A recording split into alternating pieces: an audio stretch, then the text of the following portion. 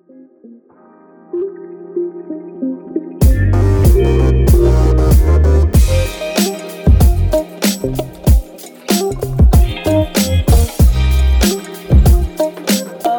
you really must read Groundskeeping. I do think you would enjoy it. I thought you were going to say you really must read Waiting for Godot, and I'm like, I did. But we need to read more of Beckett. Oh, I forgot to look for him. We were at McKay. I'm sure there was more. That's what. Anyway. And you have to look at the plays. I always just go. I had a moment where I was like, oh, I'm gonna get plays today. I got some plays, but I meant to go back and get some Beckett. But that's fine. I'll be back. All right, welcome. We're recording.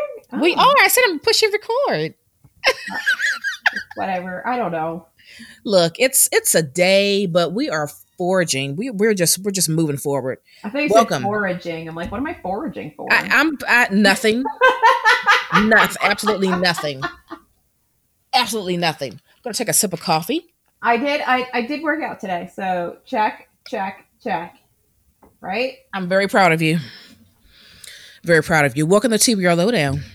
Hello. Welcome to TBR Lowdown. We're going to have a really your sexy voice. You're like, welcome to TBR Lowdown. After dark. Dominatrix. We do. We need an after dark episode. We do. That's what we need. We need TBR Lowdown after dark. Back to dominatrixes, whatever. I don't know. Multiple dominatrixes. That's a good TBR after Lowdown. Yes, it would be. You know, I'm going to obsess over finding someone, right? Know that that's going to happen. I'm already in my mind. I'm in that rabbit hole. I think it needs to happen. Start using our Instagram as like a call to join us on the podcast. Yes, we do. So yes, we do. Start seeing some weird things in our story, like calling all dominatrix. Just know it's a reason for it. Yeah. Prison librarians come on the show. I still want to talk to a prison librarian. I really do. Wouldn't that be interesting? I still want to talk to like a librarian too, but like a prison librarian would be really fun. We could do the whole librarian series, like prison, school. Yeah. You brought up when we started just batting around the idea of interviewing librarians. I didn't realize, and of course, when you said it, I'm like, well, yeah, of course, because this is America. How difficult it is for librarians of color for their to get jobs, have jobs, that find represent, like there's just not many. Yes. So all I can say, folks, is like we're currently in season 1 of the TBR Lowdown podcast. It's the Get Our Shit Together season. Season 2, we have a lot of wonderful things planned, so stick with us. We thank those that have been listening and giving us encouraging words. We appreciate you so much. So yes. Anyway, I'm interested in this conversation we're going to have today about modern classics, because I often, number one, ask myself, what is it? What makes a modern classic? Have I read any that I feel will be modern classics? And are there already existing lists of books that are giving us modern classics or potentially like future modern classics? So before we dive into all of that, what are you currently reading, or what have you just finished? Well, Naomi, yes, Susan. I thought about that episode just the other day, but so random. Anywho, so while we were together, I thrifted, repurchased, reacquired 2 books from a series that I have read way long ago. And I reread the first one recently, and that is Deanna Raybourn's Silent in the Grave. And this is like a cozy Victoriana mystery romance that is just so much fun. And I forgot how much I love it. So Silent in the Grave is a fantastic first book in a series of romance mystery where you have this woman, Julia, who comes from a very large, very quirky, aristocratic family, but they're very liberal and more relatable to a modern day reader. Like one of her sisters is a lesbian. There's all kinds of other stuff that's going on in the family. Like she befriends a prostitute in this. There's a lot of they're just incredibly liberal, especially when you're talking about like Victorian times. and it's fantastic. And I forgot all of that going into this, but it's also just a lovely little like mystery. And you have her investigator counterpart, Brisbane, who is this sort of aristocratic, but on the sidelines, because he was kind of, what's the term where you're like from the other side of the bed sheets or whatever it's called. You know, like he's not exactly legitimate, right? Kind of like sexy, and because he's like he's part Romany gypsy, so like I'm gonna say the gypsy word because that's how they refer to him in here a lot. And yeah, so there's like a lot of talk about just the general, like, what's the word, intolerance that the gypsies get in general, and how her family doesn't really believe in that. So there's all kinds of like political things that are, and politics and stuff that are like roped through here. Liberalism that's roped through this story as well. And it's just, I don't know, I just have such a good time. I love it. I love Brisbane. I love it. Every time he plays the violin and he plays some like sexy, I don't know, thing. I love how happy this book makes you. So I also love the fact that you owned it before, read it before, gave it away, and then you just bought it again and you're reading it again. And I'm in love again. Yeah. I love that for you. Mm-hmm. All right, so I am almost done with Cursed Bunny by Bora Chung, translated by Anton Her, and these are short stories translated from Korean. And I just have to say that I am in love with this book. They are so creative. Some are very dark. Some are bordering scary. Some are really, really weird. But this is such a wonderful collection of short stories. Like the first one, I can't stop thinking about. Should I tell y'all about it? I'm going to deal with it. Tell us, Naomi, because I really do need to read these, because the fact that you love them so much and they're creepy and just weird, I'm like, that's creepy. Yeah. That's me. So the first one, so this woman, she's married and she has a baby. Every time she goes to the bathroom, she sees something like peeking out at her from the toilet. And it happens every single time she uses the bathroom. Like, where is it peeping out? In the toilet. In the toilet? Yeah. So she like uses the bathroom and then she like, looks back and sees something, she flushes, and then it like returns. And so eventually she just like closes the lid and doesn't use the bathroom for a while, thinking that the thing is going to go away. But then she goes to the bathroom again and like, there it is, but like now it's bigger. And it's like, it just keeps getting bigger and bigger. Is it a sentient poo? It's something. It's disgusting how it's described. And so later on, she has a baby. And then when that child becomes like, toilet using age, then that thing is appearing when her daughter goes to the bathroom.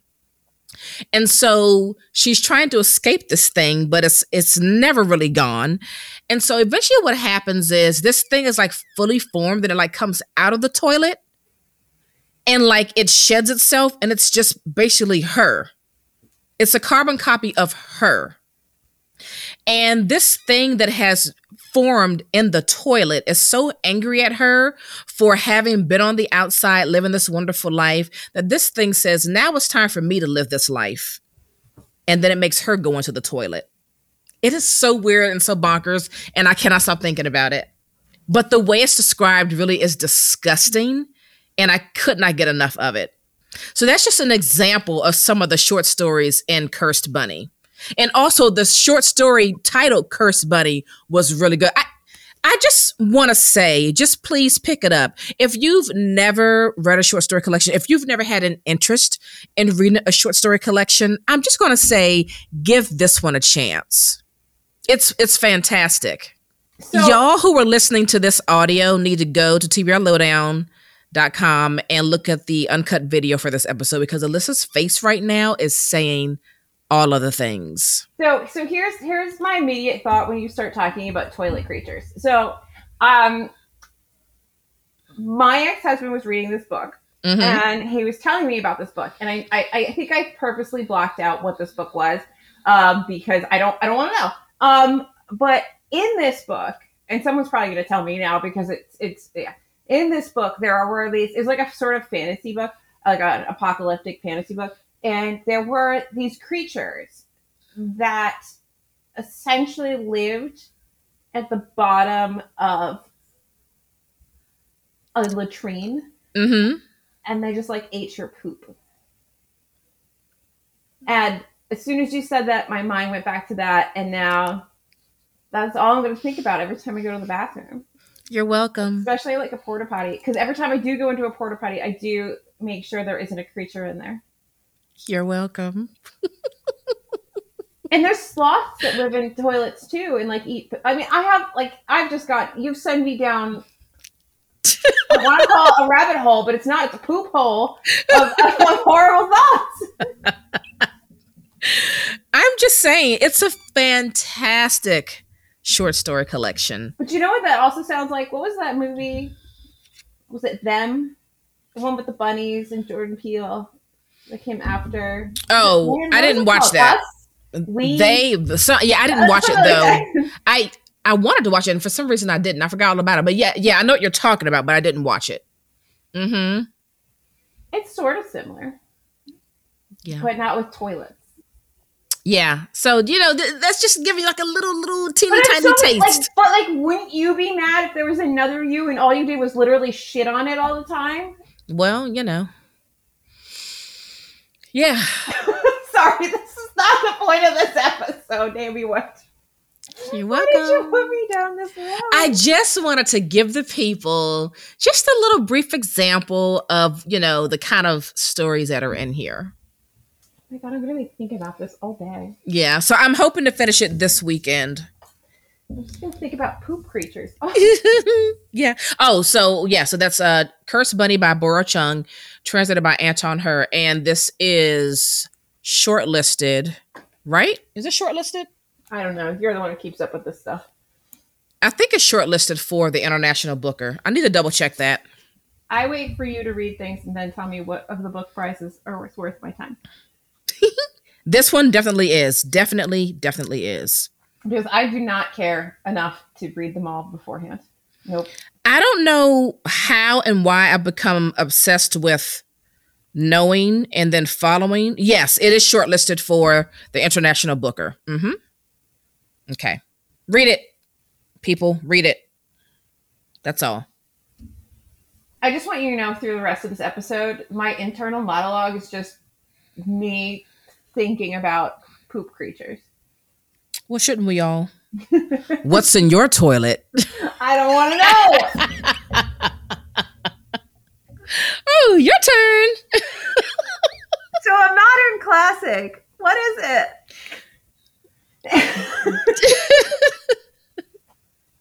That's a segue. I did look it up, all right? So the best I can get is what is considered modern classic literature, according to the Google, is a modern classic book is typically written after World War I and possibly World War II because these two events marked the emergence of new ideas and ways of thinking, such as ideologies of race, gender, and class.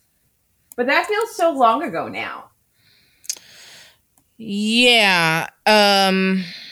So are we in a period of redefining a modern classic? It's interesting, right?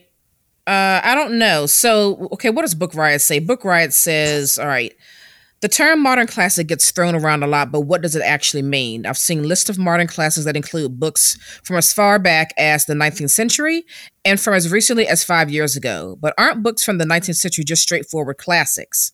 Yeah. And aren't books from 5 years ago too recent to call a classic at all? Part of the problem is that we don't know what a classic is to begin with, and throwing the word modern in front of it only makes things more confusing. But the term seems to mean something like books that we think are great and will probably become classics someday, but it's too soon to tell. So we'll just make a good guess, and maybe by giving them that label, we can help them stay popular and keep people reading them so they stick around long enough to be classics in their own right. That feels more accurate to me. Yeah, I mean, I think a classic is a book that's has some sort of like seminal work of fiction or whatever attached to it, where it stays in the populace, like whatever brain space. I've lost, you know what I mean? Like it stays in popular reading for some length of time and stands up to the test of time in some way, shape, or form. So there's still like with every generation after it comes out, there's still some way that you're actually relating to it and connecting with it. And I think discussing it and studying it, I think that's a big part of what makes a classic too. You know, I mean, because like, if you think about it, many of these classics are forced and pushed on us through the school sector, whether it be high school and or college. But I think they're also usually dealing with very commonplace and like human experiences, and so that you can keep going back and revisiting and dissecting the text because of how it deals with these very common things. Like, you know, you keep going back to the Scarlet Letter because you're talking about whatever you're talking about. You're talking about adultery and sinning and sort of mob rule and cultural shaming, and like there's all different ways that you can keep going back to this text and having different relationships with it, right? And you might not have that same feeling reading something else, like maybe my Silent in the Grave book. Right. It's just like a fun read that we don't need to dissect because that's not what it's here for. Yeah. So we've got a list here from Book Riot, and I thought it'd be kind of cool to go through this list. It's 100 must-read modern classics. But I think Alyssa will most definitely agree. While it's not one yet because it's too new, I do think that The Prophets by Robert Jones Jr. has the potential to become a modern classic. That's the kind of book that you can revisit and dissect and look at. It is so wonderfully complex in its structure and the way that it is attacking all the different narratives that it's talking about in there, and the amount. I mean, it's just so right. Just like I would. Are you shocked that we're talking about The Prophet? Right. Just like I would say that Beloved and maybe The Street are already modern classics. I think that Passing is in that category because I mean, I think it's already considered a classic. Passing, isn't it? I don't know. I think it is there now that you have all of this, you know, movies and things going on, and people are talking about it more, and like authors are rewriting the story in modern ways, like Britt Bennett. I think it's definitely, but I don't know if it would have been a classic. Like a mainstream classic in like 15 years ago. I don't know what would have, because would it have just been a classic of like a niche, like this is a classic Black literature? Is this like classic without putting a caveat on it? Well, you know what I mean? Like I feel well, that's the other thing when we talk about classics. Most people think about just like European based classics, but I feel like Passing has moved from being like a niche classic to a broader category classic. I think it's become just a very popular book, period. But it was already deemed a classic. But it's just become very popular in the last, 2 years? You know? Yeah. Yeah. So, and thank goodness for that, because what a extraordinary book. So good. So good. Extraordinary. Yeah. So, wow, let's talk about books we never talk about. Passing in the Prophet. I know. So, well, let's go through the list and let's see if we agree. Let's see if we've read any. Author in general, and I think it's further down, but this Barbara Pym lady, I saw her in something because I assume she died recently or she got some, I don't know. But like, I wanted to read this author at some point. So this is Excellent Women by Barbara Pym, published in 1952. This actually sounds really good. A clergyman's daughter and a mild-mannered spinster in 1950s England, she is one of those excellent women, the smart support of repressed women who men take for granted. I would read that all day long. I've never heard of Barbara Pym. That's a lie. I have heard of Barbara Pym, but I didn't know who she was. Yeah, so I've never read anything, and I only discovered her, like, I don't know how I even just randomly discovered her, but that was like last year. I didn't even know who she was until last year. Yeah, Invisible Man's on here, and both of us own this book and need to read this book, and this is a book that I'm familiar with, and I'm very interested in getting into this one, Invisible Man. I think. I was gonna say I think we've all read The Crucible, but I was going to say I think we've all read The Crucible in school, the same as Fahrenheit 451. Yeah, A Kiss Before Dying by Ira Levin. I don't even know what that is. I don't either. This is now a modern classic, as gripping in its tautly plotted action as it is penetrating in its exploration of a criminal mind. It tells a shocking tale of a young man who will stop at nothing, not even murder, to get what he wants. That pulls me in. Yeah. That pulls me in. Oh, we've got a favorite on here. Waiting for Godot. Waiting for Godot by Samuel Beckett. Yeah, everyone should read that. It's weird. It's a lot of things. Beckett's just weird, but you know what? Waiting for Godot is like, how many times in our lives are we waiting for Godot and we're never getting anywhere? Like, okay, anyway. Yeah, it's fantastic. Yeah, you can literally pull up, just go on your YouTubes and put in Waiting for Godot and watch somebody do the play. Just watch somebody do it. It's weird and bizarre, but it's fantastic. Absolutely. And buy and buy the play and read it. It's a great read.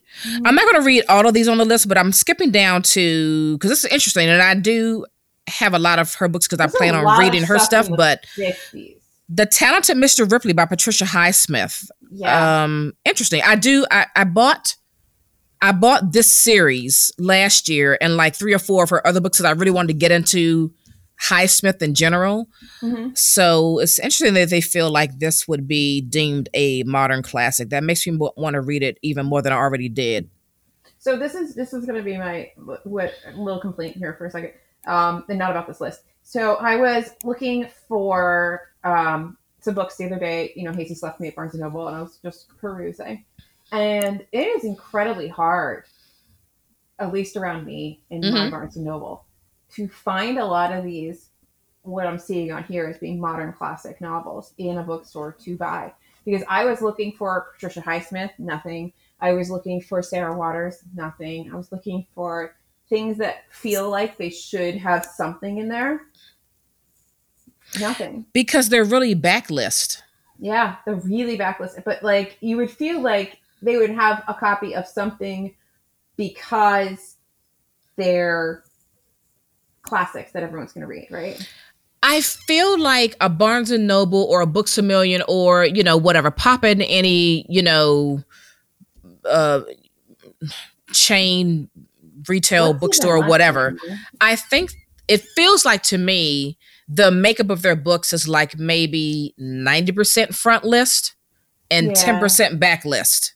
Because I'm just scrolling down, and if you see anything in between The Talented Mr. Ripley and here, but like something like On the Road by Kerouac, like I can find that all day, every day. And so let me tell you something that's so funny, and I almost laughed out loud when this happened. When the new Barnes & Noble opened by my house, and I went in there that first time, and I'm just, you know, I'm just looking around, and this young college kid comes in, he's like, I'm looking for On the Road by Jack Kerouac. And I'm like, wow, you guys are still wanting that book. You know what I mean? Then I never read Kerouac, and because like the male beatniks, like they just don't really do anything for me. But I like my ex-husband really liked them. I liked Kerouac, and I sometimes feel like I need to read like On the Road to figure out if it is a red flag book like Catcher in the Rye. Yeah, I just like found it so funny. Read Zen and the Art of Motorcycle Maintenance? No. No. And I am not going to read On the Road. I'm sorry. I am just not going to do it. I'm not going to read it, but there's days where I think, like, do I need to read this to decide if my opinion that this is a red flag book is correct? Or maybe it's just an Alyssa red flag book, and that's it. Yeah. But when this young guy came asking for that book, I'm like, times do not change. I don't. It was so funny. You know, and I was like, I don't want your fake deep nonsense. Like, take your fake deep Zen and the Art of Motorcycle Maintenance on the road, you know, howl nonsense out of here. Thank you. Exactly. It's like, to me, the beatniks, like your kings of the beatnik generation, they are like hippie patriarchy to me. I don't know. I don't like it. Yeah. It's something that doesn't. I don't know. Maybe it's completely unfounded, but there's just something in me that doesn't. Yeah, it's kind of a turn off. Oh, I have this book, Palace Walk. I've got that trilogy. What is that? I can't. It's the Palace Walk is a part of the Cairo trilogy. And one day I scored. McKay just had all three right there, and I was like, "Yes, you were waiting for me." I can't pronounce this gentleman's name. But it's the saga of a Muslim family in Cairo during Egypt's occupation by British forces in the early 1900s, and it has really wonderful reviews for the entire trilogy. So I'm hoping I can get to that this year. Have you heard of The Assistant by Bernard Malamud? No. So this novel unerringly evokes an immigrant world of cramped circumstances and great expectations. Malamud defined the immigrant experience in a way that has proven vital for several generations of writers. Very interesting list. Do you consider The Goldfinch by Donna Tartt a modern classic? Because what do you think? I've heard people. I would think that if I had to pick a Donna Tartt book, it would be The Goldfinch, because I don't think that. What's the other stupid book that I don't like? That first one about what was it called? Secret Little History? Strangers. No. Oh, I thought you meant her. Okay. No, her first one's Secret History. The middle one is Little Friend, and then I like The Goldfinch. I think that The Goldfinch is much more of like an exploration of like actual human experience than a Secret History. Oh, absolutely. So I think that I feel like you need that piece. Somehow you are dissecting human experience from some angle that is poignant and interesting for it to be a classic. Because that is what's going to keep people coming back to it, because humans are humans are humans are humans, and we keep repeating the same things over and over again. And you know, the more fun, like a thriller or this, that, and the other thing, like, yeah, they're good, but they're ultimately going to be forgotten in the like annals of time. But those things that really dissect human experience, those are the things that are gonna last, I think, in my opinion, my humble opinion. I often wonder if An American Marriage by Tayari Jones would be considered a modern classic one day. I can't answer that because I haven't read it. Oh, that's right. You haven't read it yet. Yeah, I do wonder about that book in particular. On here is a translated work that I really would like to read that comes up a lot, and that is The Sailor Who Fell from Grace with the Sea. It's Yukoi, there we go, Mishima. And it tells the tale of a band of savage 13-year-old boys who reject the adult world as illusory. I can't even talk. Hypocritical and sentimental, and train themselves in a brutal callousness they call objectivity. So we just sound. I see it pop up a lot. And I do want to. Yeah. I got distracted by. This is what happens when you give me lists, Naomi. I just scroll through it and I'm like, ooh, ooh, ooh, ooh, ooh. Yeah. Of course, To Kill a Mockingbird, which I'm never going to read. Oh, A Raisin in the Sun. I did buy that play. Wait, you've never read To Kill a Mockingbird? No, and I don't want to. I don't remember reading that in school. Maybe I did, but I don't want to read that book. I don't remember reading it, and I'm not saying you have to read it, but I'm like, how did you get out of reading it in school? I don't remember. And I was in school a long time ago. I may have, but I do not remember ever reading that book. About books that I've unhauled and rehauled. Catch 22. I still never read, but I have unhauled it and rehauled it. Same. One day I will get there. Yeah. I've heard of Cassandra at the Wedding by Dorothy Baker. Dorothy Baker's entrancing tragicomic novella follows an unpredictable course of events in which her heroine appears variously as conniving, self aware, pitiful, frenzied, absurd, and heartbroken, at once utterly impossible and tremendously sympathetic. Yeah. I don't know where I've heard about this book, but I have. And that's from 1962.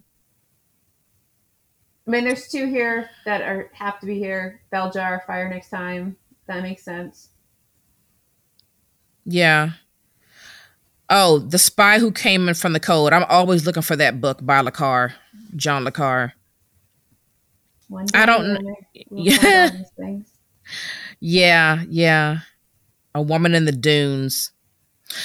The Crying of Lot 49 by Thomas Pynchon. I only have one book by him called The Bleeding Edge, which I have not read yet, but I do hear a lot about him, but I haven't read anything, so I have nothing to compare it to. In Cold Blood by Capote, and I had it for a while, and then I think I unhauled it at some point, and I need to haul it back. I was looking at it at McKay's, but now, because McKay likes to like these kinds of books, McKay actually charges a decent amount for it because people are reading them all the time, and I get it. That's supply and demand, right? So I don't want to read it because all I ever hear is how boring it is. I never hear just like from beginning to end, it's enthralling or captivated or just so good. I always hear that the majority of that book is very slow and boring. And it has turned me off so much. I think I just find Truman Capote very interesting because he's kind of this like little twerp that like a hanger-on of rich women in Manhattan and kept their secrets and exposed their secrets. He's kind of like a fascinatingly. I mean, I think then maybe like a book about him is probably more interesting than reading In Cold Blood. And isn't there a book about him and all of his little shenanigans with his, I forgot, what is it called? It's something like terrible people doing terrible things. Something like that. There is a book about that. I would rather read that than In Cold Blood.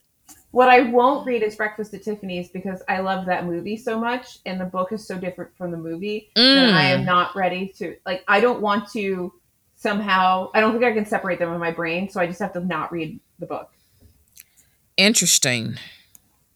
Now, here's a book that I always hear about and I really want to read it. It's 84 Charing Cross Road by Me too. Helene Humph. I don't know how to say that last name, from 1970. It just sounds like such a charming, sweet, cozy book. I really want to read it one day. Sounds wonderful. I want to read The Left Hand of Darkness by Ursula K. Le Guin because I want to get into more Le Guin. And did you know that Le Guin actually also like translated books? Yeah. I was like, what? Who? Yeah. But I don't know everything. I don't know why. I don't know why I don't have an interest in reading her, although I've heard nothing but fantastic things about what she writes. But because I don't know. Because you don't need to read all the things. Yeah, I don't have a desire to read her. I'll let you enjoy that. And you can just tell me all about it. I also wonder if Pachinko by Min Jin Lee will become a modern classic. Probably. And I do need to watch that because it's already on Apple TV. I did just get The House of Spirits by Isabella Allende. So I do need to read that hopefully soon. Oh, Your House on Mango Street. Did you read that recently? I did not read that. Who read that recently? I don't know.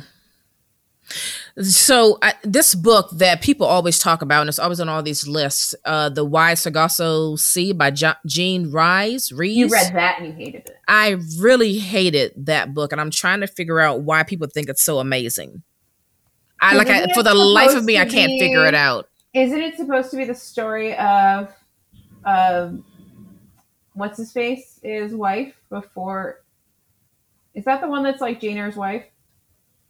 Yeah, it's one of those, but like the story, not Jane Eyre's wife. I just made them last week. The story just is, I don't know. I just think it's terrible. I really hate that book. And every time someone talks about how wonderful it is, I'm like, what is it that you saw? What is it that you got that I didn't get or that I didn't see? Like, what the hell am I missing? You need to read The Unbearable Lightness of Being. Yeah, I have it. Because you told me to, and I did get it. But you didn't. No, not yet, but I'm going to. Beloved is on here. What's on here? Beloved. Oh, okay, good. So it's the Joy Luck Club by Amy Tan, and I have that. Have you ever read that? No, that's why I bought it, because I want to read it one day. Because I remember everyone being like, probably when the movie came out, because the book was published in '89, and probably when the movie came out, I remember it being like a big deal. I remember when the book came out. I mean, I was, and that's why I bought it. I was like, I'm going to read that book one day. I have a beautiful copy of it, so that's exciting. Oh, Look at Me by Anita Brockner. She's someone I want to read. I think she also write that book called something like Hotel du Lac or something like that. I don't know. Oh, The Secret History is on here. She's someone I'm very interested in reading. No, I disagree. The Secret History should not be on this list. Book Riot. Yes. Hotel du Lac, Anita Brockner. I want to read that, but I've never heard it. Look at Me. I feel like we're in different parts of this list now. We're just having our own moment. It's fine. Blindness is on here. Oh, but that's okay. I never hear about Seeing. I never hear about the sequel. Nobody ever talks about. We never even finished it. I know. We get the same love, which is interesting. Nobody wants that part. We just want to end in.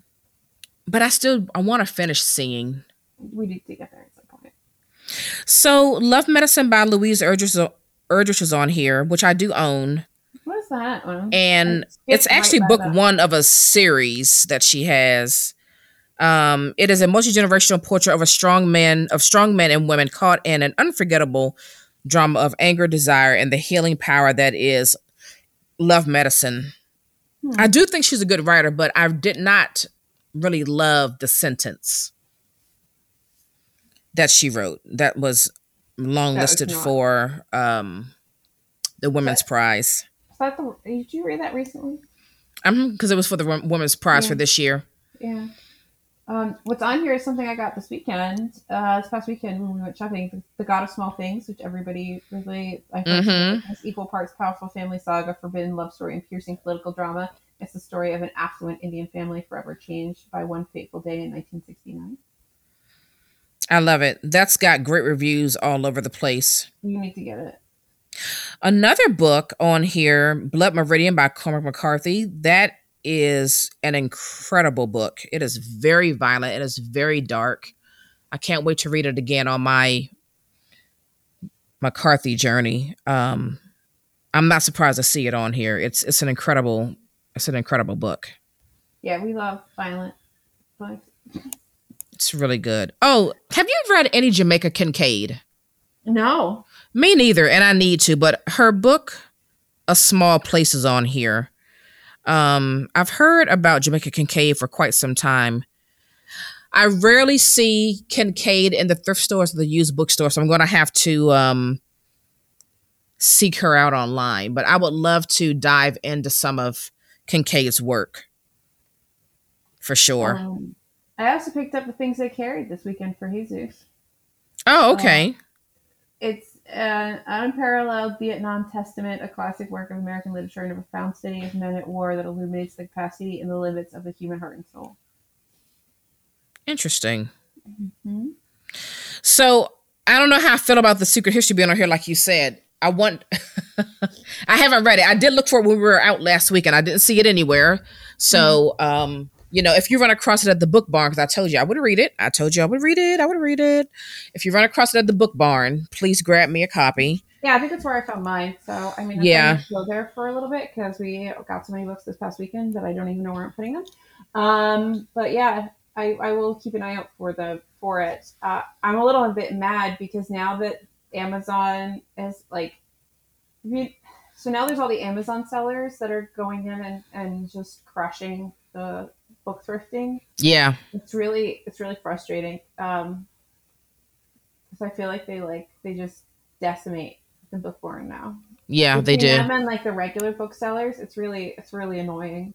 Because my Book Barn is like a little hidden gem in the Hudson Valley, and it's not so hidden, and everybody comes there, and they're in there with a little scanner. It's just like right. Draw my books.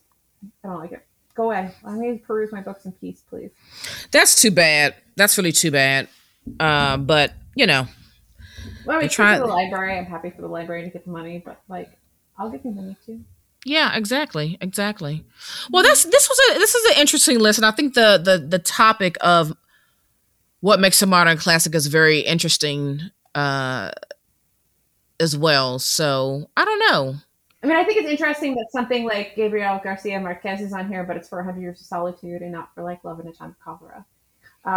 Like, how do you pick like somebody that is something like that, right? Somebody who's written many works of fiction that Mm-hmm. are have been incredibly well received and have kind of changed some of the landscape of literature. Like, uh, he really perfected magical realism. Yeah. I don't know. It's definitely a complex question. I think it would be interesting if we could live long enough to see which books we're reading now that get to stand the test Mm-hmm. of time in 100 years. For sure. For sure. Yeah. It's all very interesting. Also, too, it'd be interesting to see, like, let's say maybe 40 years from now, will people be more inclusive in general when they talk about classics as a whole? Yeah.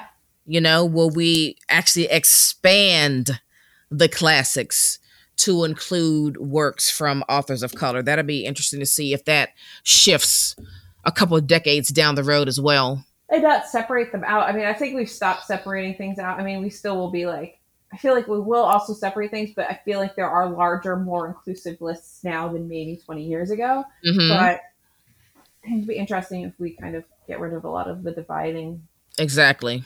stuff. Exactly. So you have to go. So we have to wrap this up. Yes. So, do you have a book recommendation?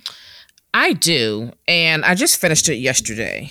Whew, I tell you, thank you, Doubleday, for this book. It is The Hard Sell: Crime and Punishment at an Opioid Startup by Evan Hughes. I'm going to tell y'all something. These damn pharmaceutical companies are just, they're out of control.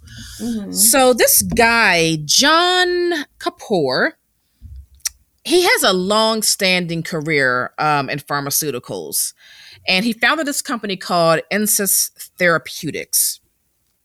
He was married to a woman that he loved deeply, and she died of cancer. And towards the end, the unbearable pain that he was in just kind of sent him reeling down this road of trying to develop a drug that would help people like his wife who had just debilitating pain, something that they can take that would take effect rather quickly, like within 5 minutes or less. And he's that kind of personality where he wants to be in control of everything.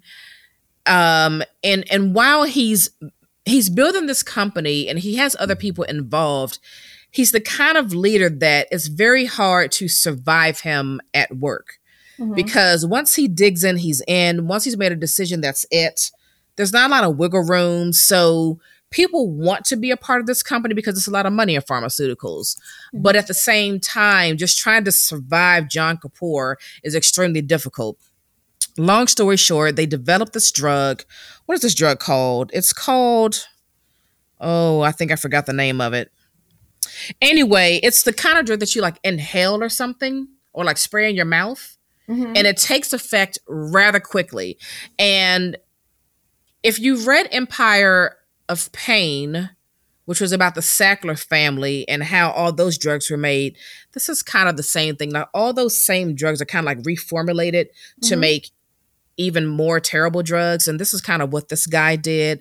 And so it's a story of them trying to develop this drug, to get it on the market, creating this speaker program where they got doctors to like host events to like drum up,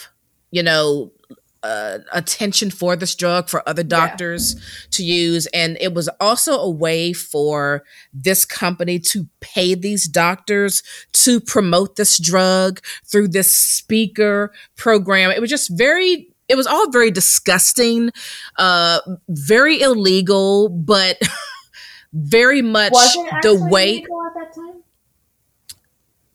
When was this? Because it might not have been illegal then. This was the early 2000s. So you're not supposed to do it, but people were doing it.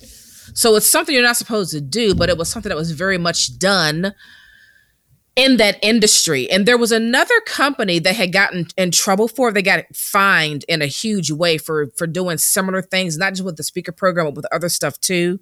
But every company tries to find a way to be more discreet about the way in which they're paying doctors to drum up business for these drugs. But it was a really crazy story of how they even like attracted people to come in to become sales reps for these drugs, how the people in the company, like how they preyed on certain individuals who were really in need and just in need of money, and they could see like a slight potential of a drive to sell. So they chose people who were in a hard spot financially, but who had also kind of had a harder life because they had a different way of looking at like getting the money and selling things. So they didn't come from an easy background. So selling for them to get the dollar and to keep the dollar and then make more dollars was more intense. So they went after people in those kind of situations. And it was really a crazy ride of a terrible leader, awful people working under this leader, poor sales reps who were being manipulated and then really persuaded to stay because of all the money they were earning, but then being terrified that they're doing something potentially illegal and being afraid of getting caught. And then having some sales reps really come into like having to come to Jesus moment, like, oh, what we're doing really is wrong. And I think I'm going to get in trouble too. So I want to be the first one to snitch and become a whistleblower. Like all these things are happening in this story. It's a lot, but it's a fantastic read. Because it also shows you that even when other pharmaceutical companies get in trouble for doing X, Y, and Z, it doesn't matter because the next company comes along and does the same thing, and they kind of all sort of get away with it at some point. Cheers to capitalism. Right. So that is The Hard Sell, Crime and Punishment at an Opioid Startup by Evan Hughes. And this is currently out now from Doubleday. Thank you, Doubleday. So I have a very different book. I was just perusing my shelves, and I don't know if I've ever talked about Empire of the Wild by Sherry DeMilane. It's probably said more Frenchy than it. But anyway, I don't have like a nice accent. But so she is this is like her debut American novel, but she also has a young adult fantasy series called The Marrow Thieves, which I have the first book for. I think the second book is out now, and I haven't read it yet, but I know that Jess Owens has, and she really liked it, so I got it. And then I realized that they were the same author, and I was like, So this is actually a thriller, and she's an Indigenous writer from Canada, and this deals with this like they're called Rogarus, and it's kind of like this werewolf creature in like the Indigenous culture wherever she's from in Canada, and it deals with that, and it talks a lot about what it's like to be an Indigenous person like modern day in Canada, and like how they interact with like modern Canadian society. I'm going to try to wrap this up so you can get out, but I'll just read you the summary. It's really good. It's very haunting, and it deals with it. It uses a plot device or something in the plot that I really always find super creepy, and that's like the big tent preacher. Oh, yeah. So that you throw that in a thriller or any sort of book, and I will immediately get the chills. They just freak me out. Anyway, so Joan has been searching for her missing husband, Victor, for nearly a year, ever since that terrible night they'd had their first serious argument, and he mysteriously vanished. Her Metis family has lived in their tightly knit rural community for generations, but no one keeps the old ways until they have to. That moment has arrived for Joan. One morning, grieving and severely hungover, Joan hears a shocking sound coming from inside the revival tent in a gritty Walmart parking lot. It is the unmistakable voice of Victor. Drawn inside, she sees him, the same face, the same eyes, the same hands, but he doesn't seem to recognize Joan at all. He insists his name is Eugene Wolfe, and that he is a reverend whose mission is to spread the word of Jesus and grow his flock. Yet Joan suspects there is something dark and terrifying within this charismatic preacher who professes to be a man of God, something old and very dangerous.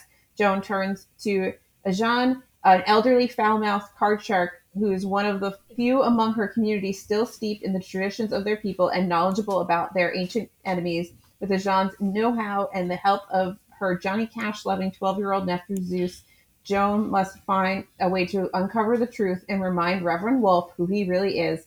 If he is he really is, her life and those of everyone she loves depends upon it. So it's definitely it's got like this like creepy. Well, now I want to read it. Bent because of like the whole like werewolfy thing going on, and it's really good. But we need to let Naomi go because she has to go. Empire of the. Now I want to read that. Okay. That's good. The Canadian cover is even better, and yeah, it's really good. And I think William Morrow sent this to me a while ago. So I've heard of that book. I've seen that book, but I didn't know what it was about.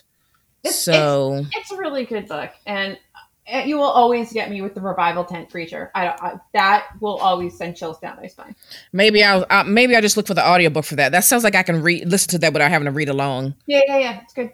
I like it. All right. Well, let us know what you think about our conversation about modern classics. Do you have any books that you think are already modern classics or should be modern classics? Let us know in the comments. Definition of a modern classic? Yeah. I think the topic of classics in general is always evolving. Mm-hmm. So, interesting. Agreed. Book Riot, why didn't you put the Goldfinch on there? I'm curious. Probably too new. Well, yeah. Well, The Secret History's on there. Yeah, but Secret History she wrote like 20 years ago. Oh, was it 20 years ago? Remember, she writes, there's like 10 years in between. Oh, that's right. Okay, well, never mind then. She wrote that a long time ago. That's an oldie. Oh, never mind. I don't even know where that is on here. Yeah. All right, folks. Well, thanks for thanks for tuning in on that one. Leave us a review. We would greatly appreciate it. Yes, thank you. And if you're watching the video, please like and subscribe. Please do. Thank you. Yeah, that's going to do it for us. We're checking out of here, folks. Bye. Well, we've come to the end of the show. Thanks so much for listening. We hope you enjoyed this episode.